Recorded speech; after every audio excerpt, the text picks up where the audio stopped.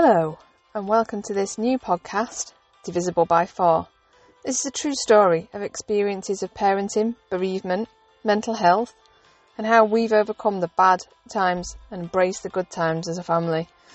This is a story about a family of 4 that's now combined, happy, but with the trials and tribulations of experiences that have formed part of that family life and part of that family bonding. It's not always been that way. It's not always been a family of 4. It's been a family of 2. It's been a family of 3. And there's been lots and lots of ups and downs on the way. And hopefully this story will help you, whatever it is that you experience as part of family life and as part of parenting. It's all normal. It's all a challenge. We all have our highs and lows and our ups and downs. And I guess this story is to try and help people. And, you know, if you're going through a tough time, to understand that you're not the only one, you're not alone, and maybe to get a bit of hope and faith from the story.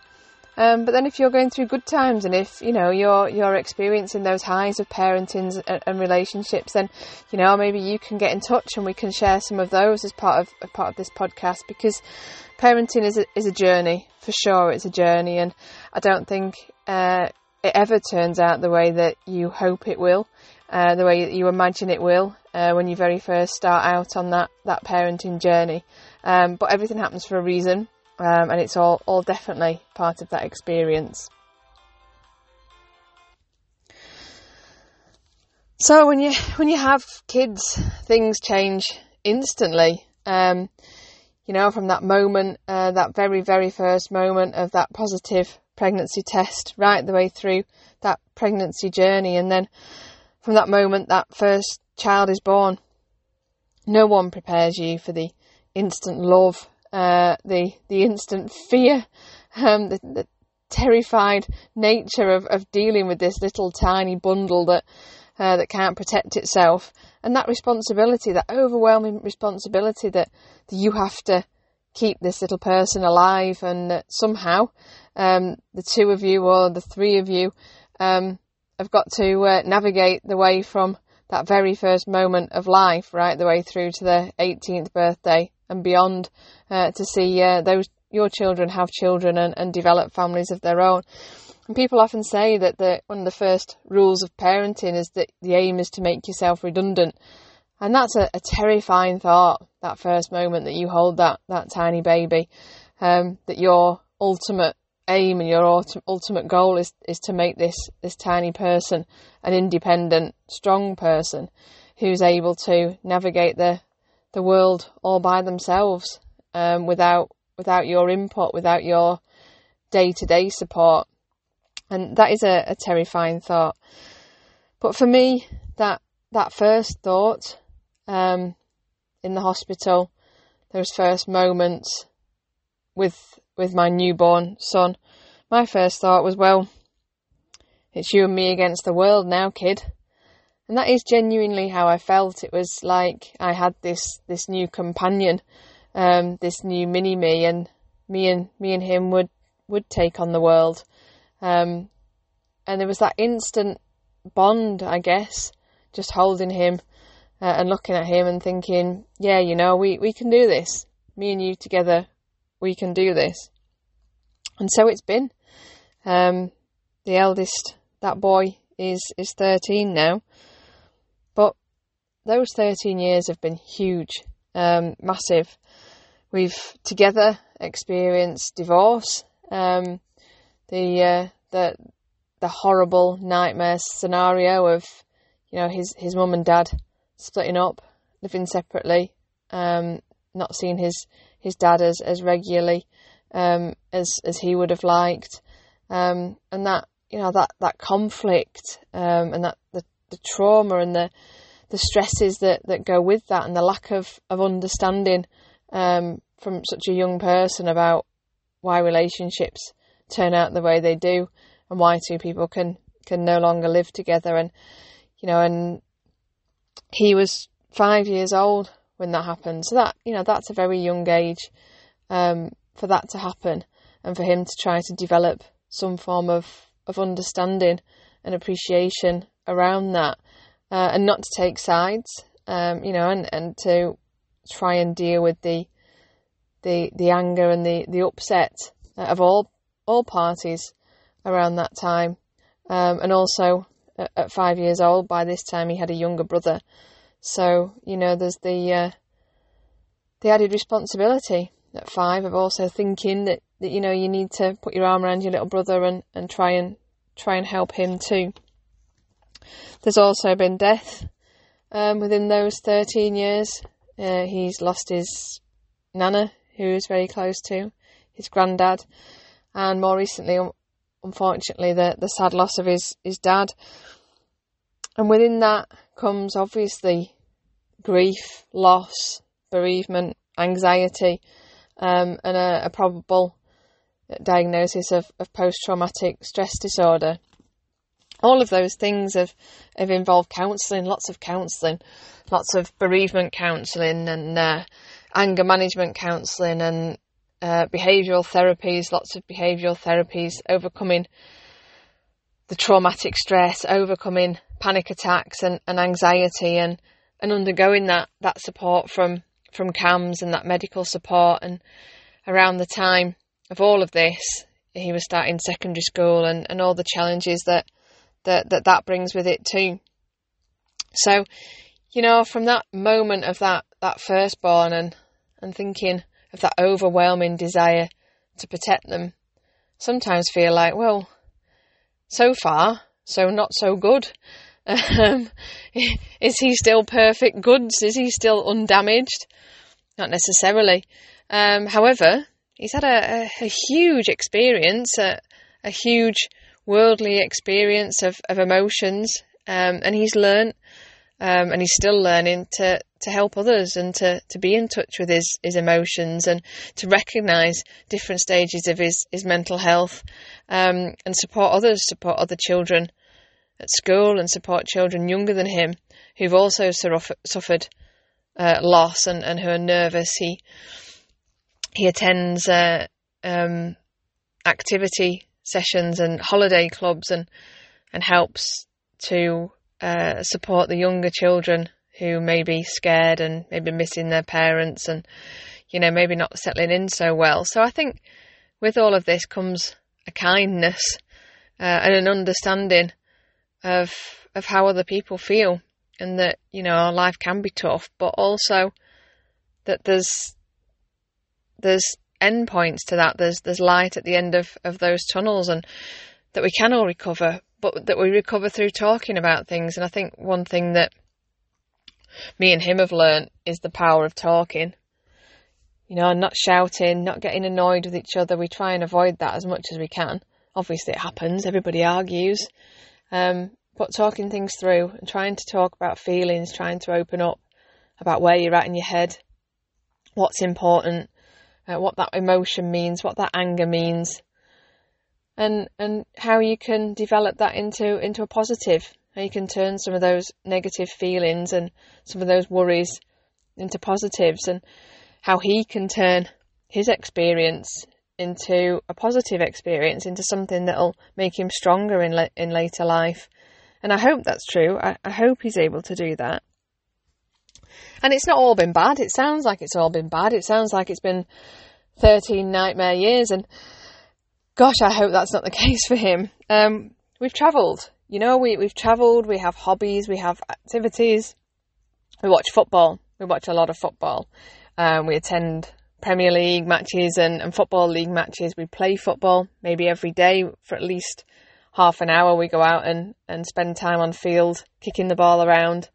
We listen to football on the radio. We watch football on the TV. We watch movies and TV shows. We play a lot of pool. We exercise together. We do gym work together. Play darts.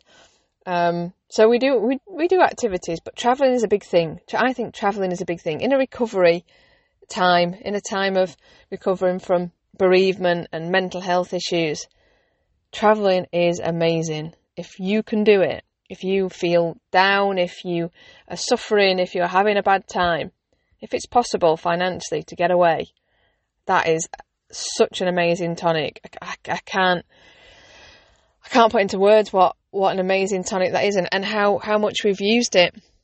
We've always travelled. When the boys were little, we stayed predominantly in the UK, travelled a lot while the stress of the divorce was happening. Travelled around Scotland, went down to the south coast too.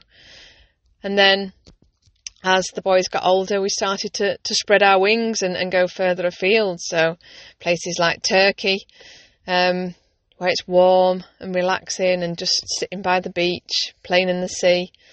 Spain, Portugal, Italy. More recently, we've been to Canada, hired a car, travelled around Vancouver Island, Victoria, Vancouver City.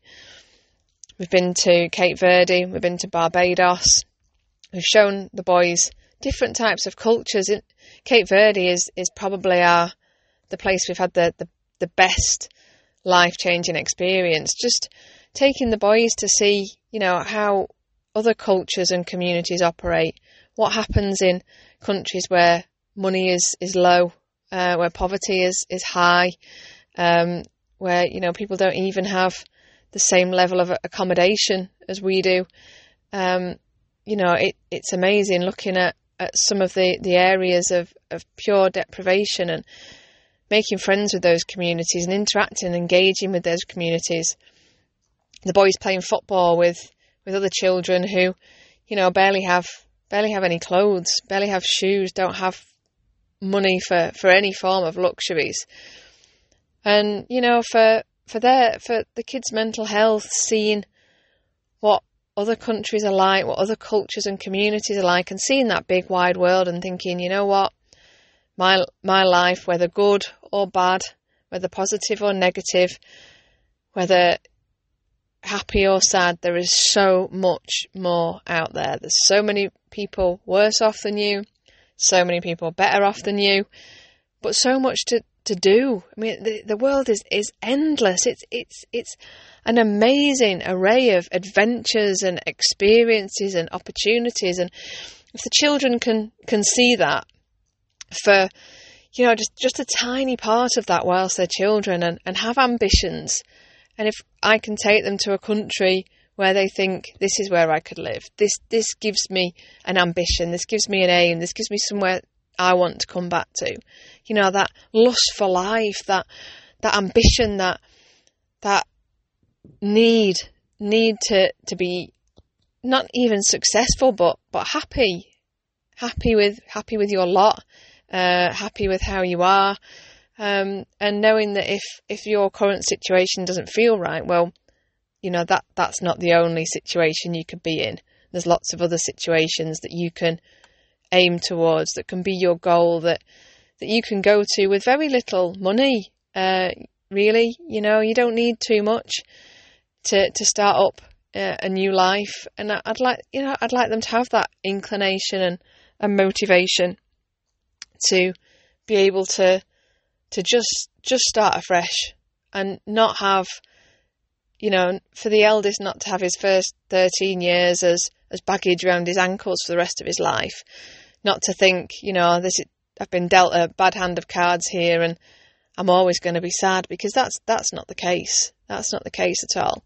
I like to tell him that, if you've survived some pretty shit things in your first 13 years, you've survived this, you're stronger, you can handle what life throws at you. You can do this. This is, and those people who you've lost, they'd want you to do this. They wouldn't want you to be sad. They wouldn't want you to be down. They'd want you to get out there and make the most of it. If that's on the football pitch, if that's in travelling, if that's in your career, get out there, enjoy it, make the most of it. And that's what I would absolutely love the boys to be able to do. And this story is going to touch on some of those things, some of those like the Cape Verde adventure, some of those really amazing things that you can do, that we all can do, just to make yourself feel a little bit better. If you get up in the morning and the sun's shining, that's a completely different frame of mind very often to if you get up in the morning and it's raining and it's dark. And we need to be able to get ourselves into that positive frame of mind. And, you know, I think when we've got that looking back to those first days as a parent, there's no way you can plan how those first years are going to pan out. Everybody has a perfect picture, you know, and for a very short time, you know, that perfect picture was there.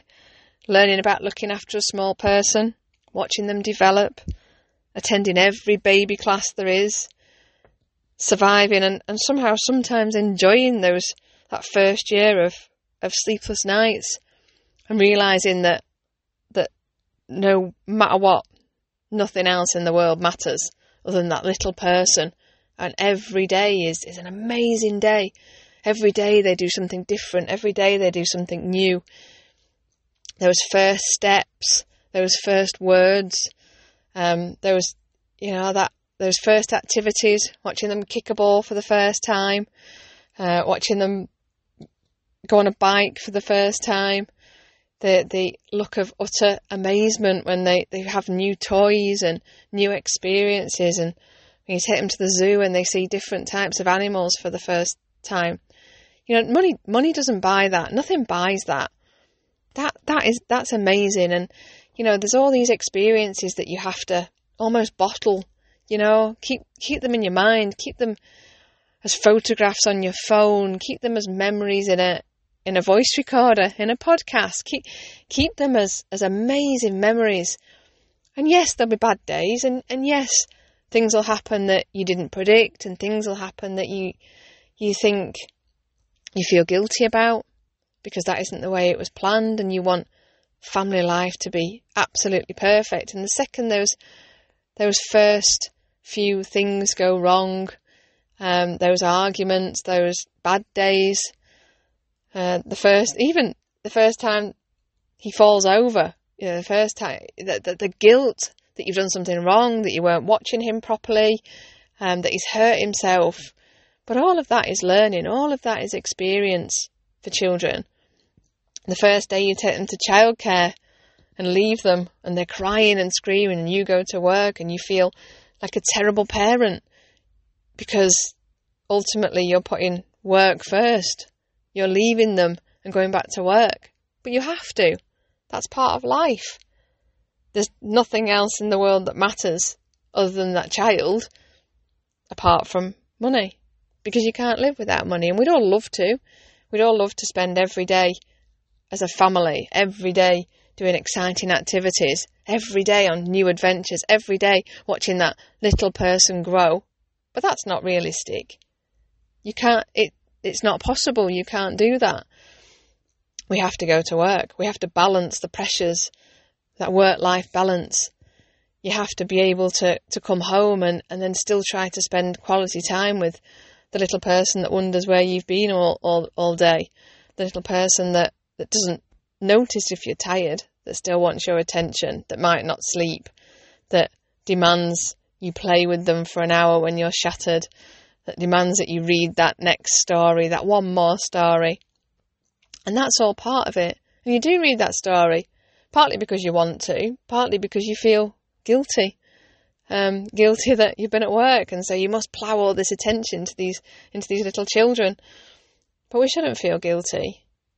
Sometimes actually that level of independence, the fact that they've gone into childcare, the fact that they've had to socialise with other children, the fact that they've had to survive without you for those days, that's that first step to making yourself redundant. That's that first step on your goal. That goal of being a parent, make yourself redundant, develop these beautiful children into independent, strong beings. That's the first step. Dropping them off at childcare that first day, that's the first step. The first step on their journey, the first step on your journey, and the first step to independence. Enhance it, embrace it, love it. And then when you pick them up, grab them, squeeze them, hold them tight and plan the next adventure. Because ultimately, adventures are memories and memories is what's important. And with that, I'll leave it there. Episode 1. Hope you enjoyed it. Hope it was thought-provoking. Hope it wasn't too sad. And I'll see you next time.